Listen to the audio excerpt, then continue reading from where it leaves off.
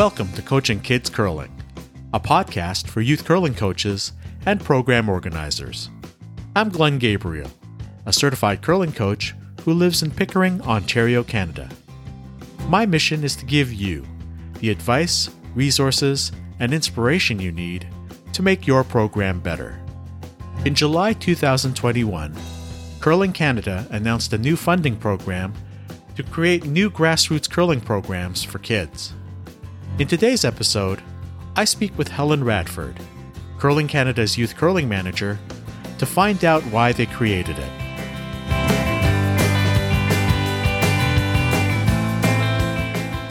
Helen, welcome to the podcast. Hi, Glenn. Thanks for having me. Well, I wanted to get you on to talk about a new program that Curling Canada released the details of in July. Now, this is a funding initiative to encourage grassroots youth curling programs. But I guess for the benefit of the listeners who may not be aware of the program, could you start by giving us a brief description of it?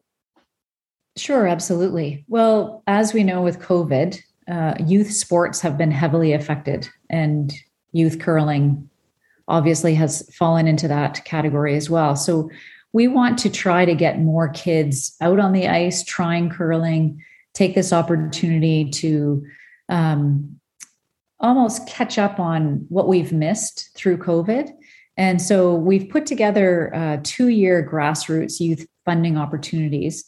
And with the total goal of trying to get more kids on the ice, and we want them to try curling with their friends and classmates, because we know curling is a social sport, and most kids get involved in sport because a friend has tried it, or they're going to try it with a friend. And really, we just want them to try our sport. And we also know we're going into an Olympic year where curling will be showcased a little bit more on TV. And so we want them to have an opportunity to say, hey, that's an Olympic sport. We gave that a try at our school, or we were in a league, or we were doing it with our friends, or things like that. So that's kind of where it came from. And the reason we wanted to do a 2-year plan is, I know for myself, when I run a lot of pilots, we do a lot of great work putting programs together.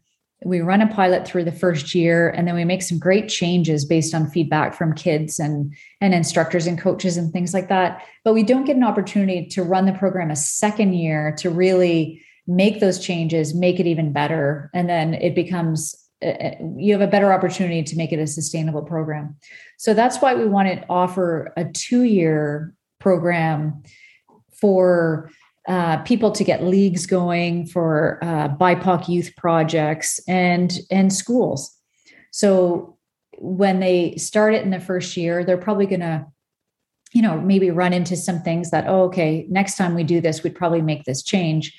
So this gives them the opportunity to have some funding for the second year to be able to say, okay, this is great. Now we're going to make this program even better because we're implementing some of the changes that we learned from year one in the program. If you visit the website, or the one that's linked at Curling Canada for the funding program, I noticed that it basically divides into 3 streams that you just talked about.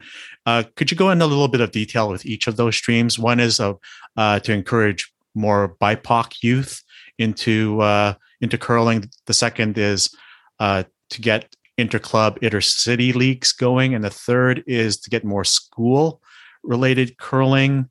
I guess more interest for school curling. Have I got that correct? Yes, absolutely. Yeah.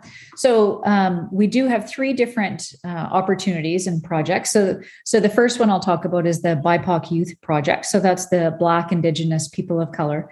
So what we're trying to do is we're trying to branch out and make sure we are offering the opportunity for BIPOC kids to try curling. And we want them to do it with their friends and with their, the organizations or groups that they currently work with. So it could be, we just put some examples such as Boys and Girls Club or YMCA, YWCA, et cetera, just so that people understand that it can be a community association or organization that we can work with and just get them to try curling. So with it, we're targeting for the BIPOC Youth Project, so kids that are kind of under 12 to under 18, so school age as well, but they don't have to go to school together. So it could be just a community group. And it also could be like a soccer team or a basketball team or, volleyball, or so other sports. We can certainly look at how organizations are run and maybe, in their off season or, as a supplement to what they're doing, get them to try a new sport. And what our goal is to have a multi-week program. So we want to make sure that it's not just a try curling once and then, that's it. We want them to try it and then go back and then, have instructors there to sort of guide them, help them get better so that they get a real feel for the sport and, what it's like to go into the curling center and, to go together and to learn together. So it's a multi-week opportunity, and it could run at the beginning of the year. It could run in the middle of the year, the end of the year. So the timing, we want it to work for whichever group is sort of applying for the funding. And those are things that, if they have any questions whatsoever, they can ask me, we're thinking about this opportunity. Do you think this would work with the funding initiatives? And I'm always happy to sort of answer questions. And, the funding can help contribute towards the on-ice rental or the instructors or transportation is usually, often a big piece of how do we get kids to the curling club. It could be equipment. So funding can kind of go to multiple things that they might need a little bit of support with.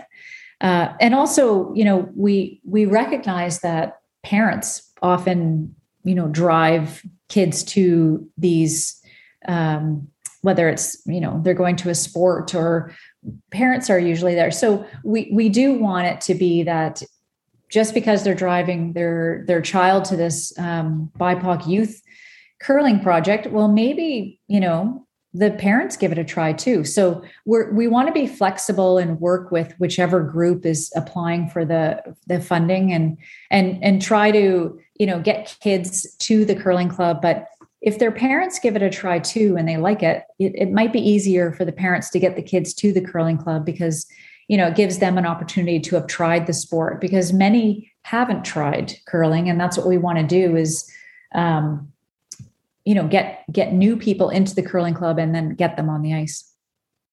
Yeah, I kind of see it as an extension of what the BIPOC initiative that Curling Canada put out earlier this year. There was this whole resource booklet and et cetera that you put out. So this is an extension of that like this is, I guess, in terms of it being youth focused then. Yes, absolutely. So this definitely is youth focused, and we're giving to each BIPOC Youth Project up to $5,000 over the 2 years. So we want to make sure that they know sort of what funding is available, and we will also provide the support. Like you mentioned, we already have resources. We can provide the resources. So if they have the community group that's interested, but they don't have the curling knowledge, that's where we come in. We can bring the curling knowledge and help them get to the club and sort of build that program. So we know a lot of our curling centers are excited about getting new people to try curling, and especially the youth.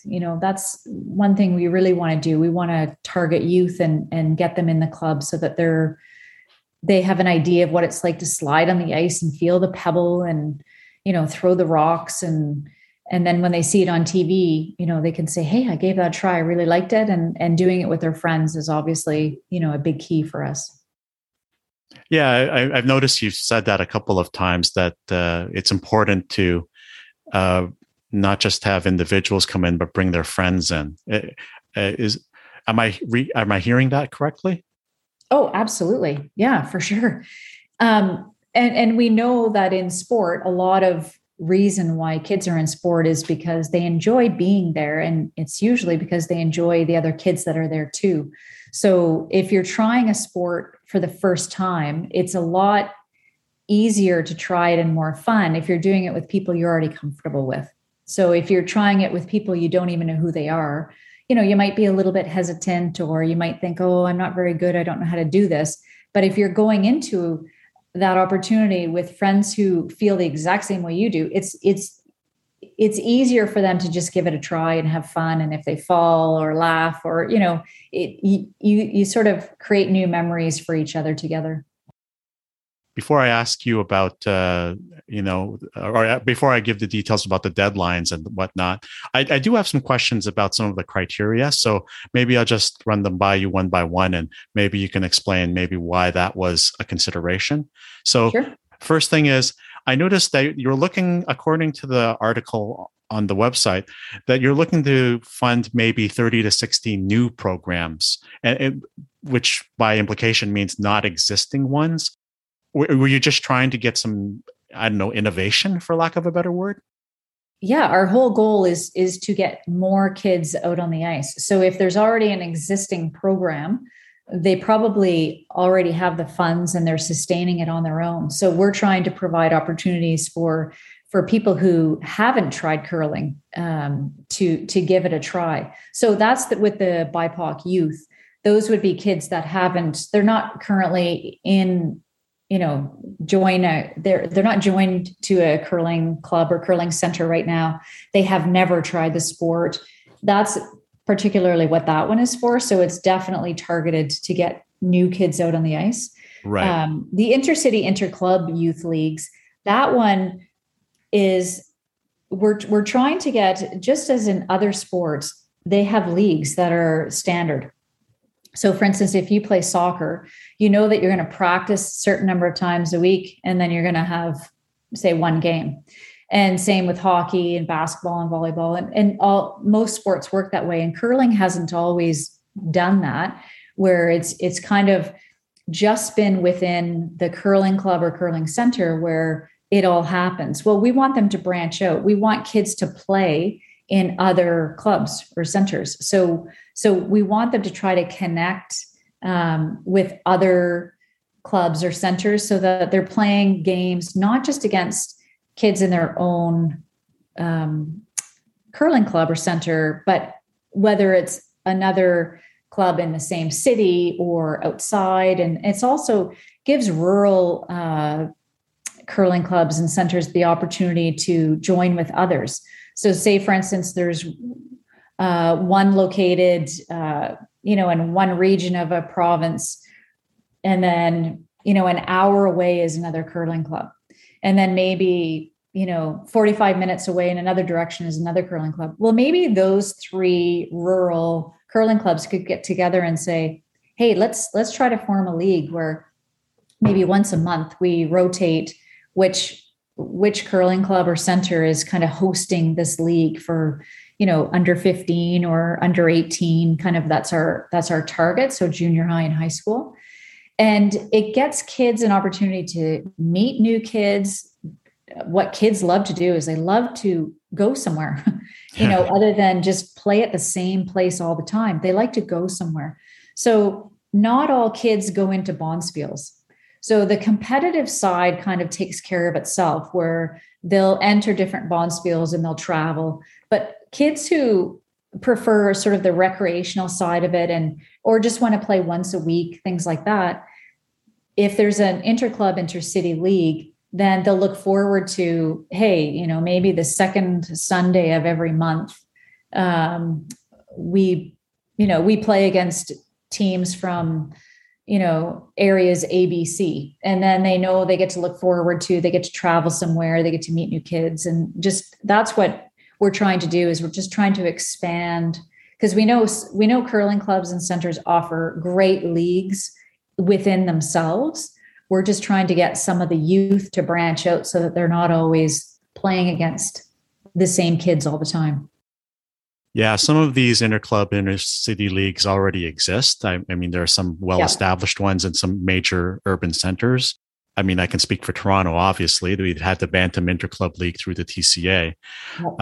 But this funding is meant to try and encourage more of this, I guess, across the country. Right. So the ones that are already existing, we have great best practices from them. And so,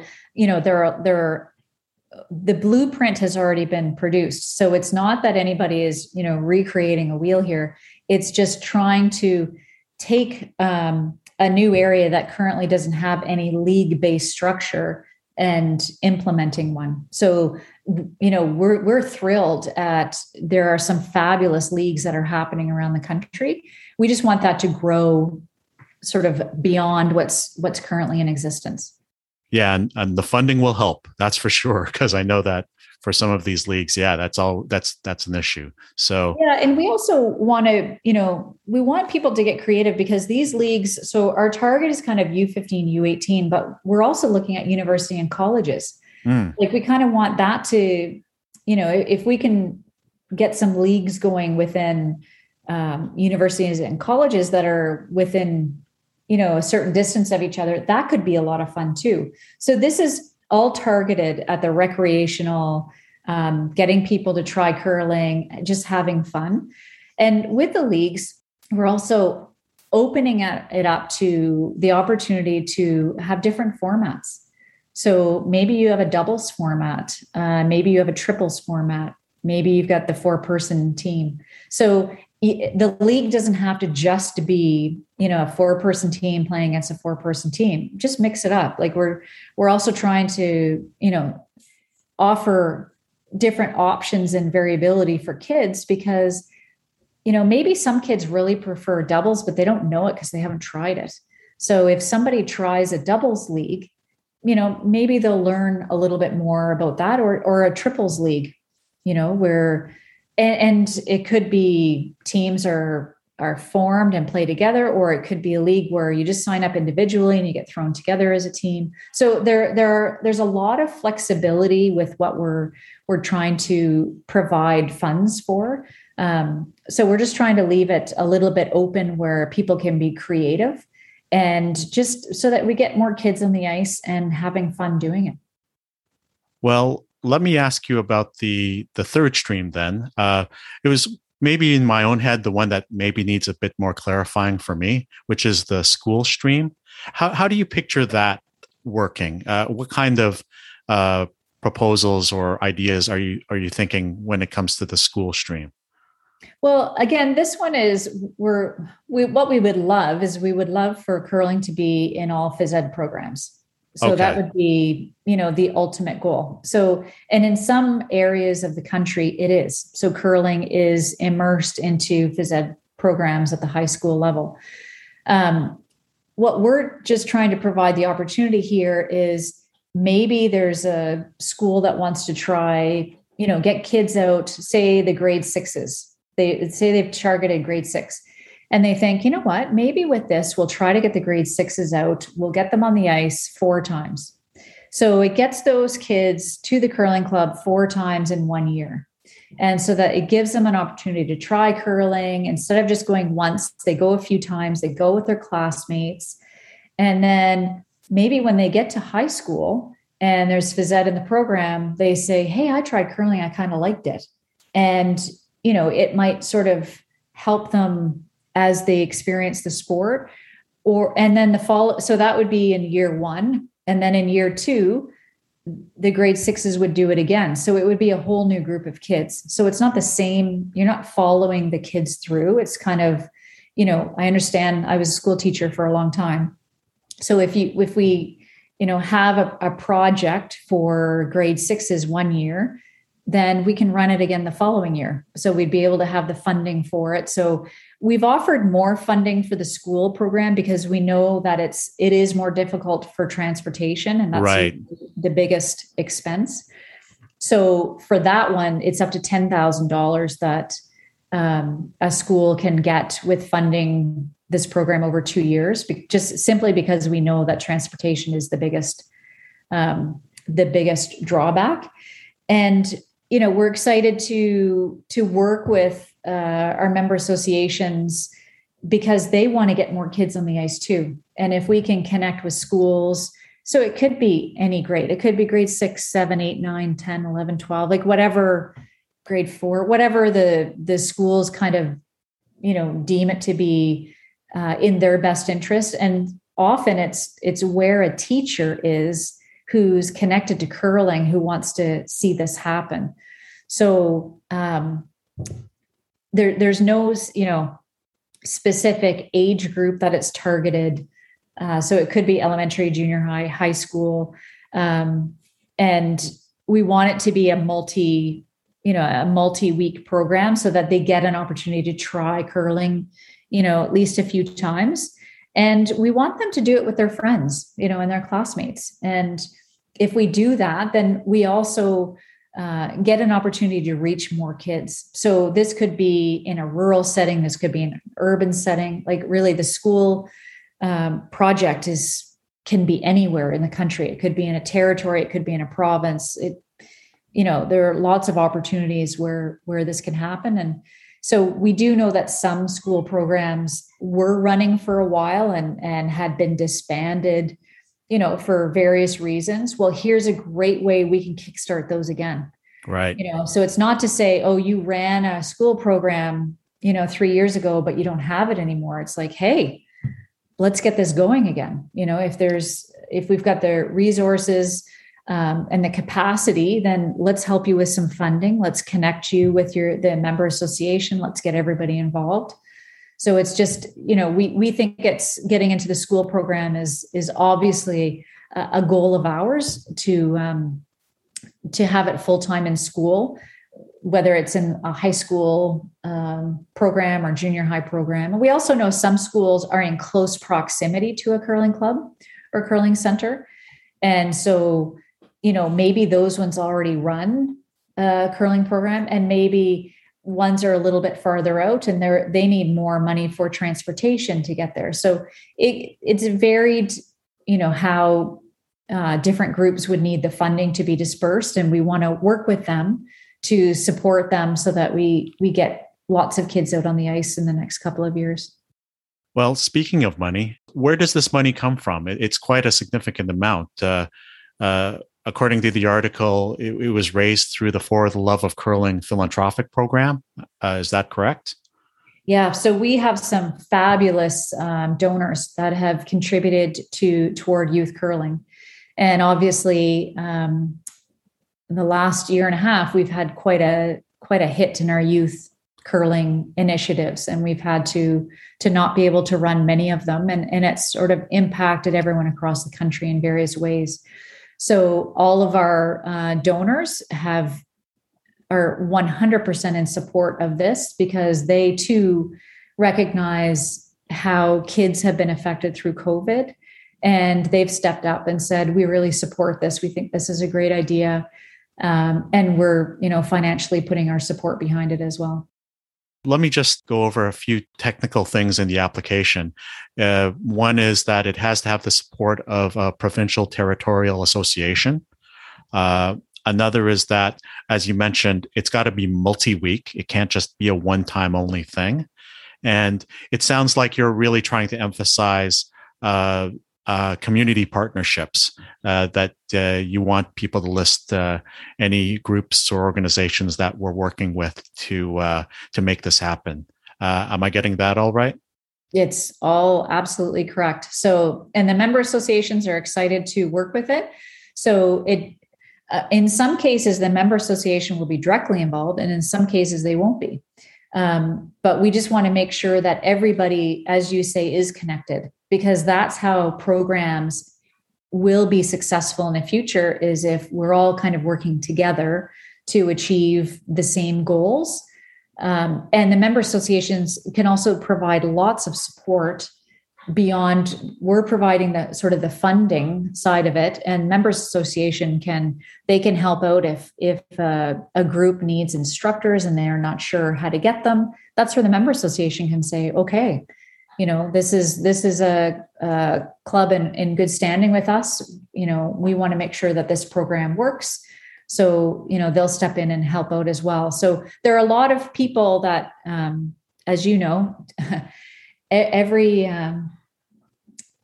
project that you run, you need lots of different support. And so we just want to make sure if everybody's kind of connected with the same goals, then it has a better chance of being successful. Absolutely. the deadline for submissions is September 30th of this year. And decisions in terms of whose projects will be accepted, it says October 29th of this year. So get your applications in. And I'll have on our show notes the website, a link to the website with those applications and more information about the program. Helen, before I let you go, though, I mean, I'm going to maybe ask on behalf of the listeners, if someone is thinking about submitting an application to this program and hopefully get funding for their idea, do you have any advice or tips for them when it comes to filling out the application or maybe even the type of program that they submit? What can increase their chances? Well, that's a great question. I think the key is take a look at the application. And the reason we released it last month and the deadline isn't until the end of September is because we wanted people to have some time to think about it. And we know curling's not in right now. And we will also be sending out reminders in September about this too. And so your podcast is great because it kind of helps us promote it a little bit more. So thank you for that. And what I would suggest is if they have an idea, take a look at the application of the questions that are being asked, find out sort of where are the kids coming from that they think that, this would be a really good program. And then if they're not sure if they've got a program that would be successful, reach out to me. My contact information is directly on the application. I'm happy to answer questions at any time.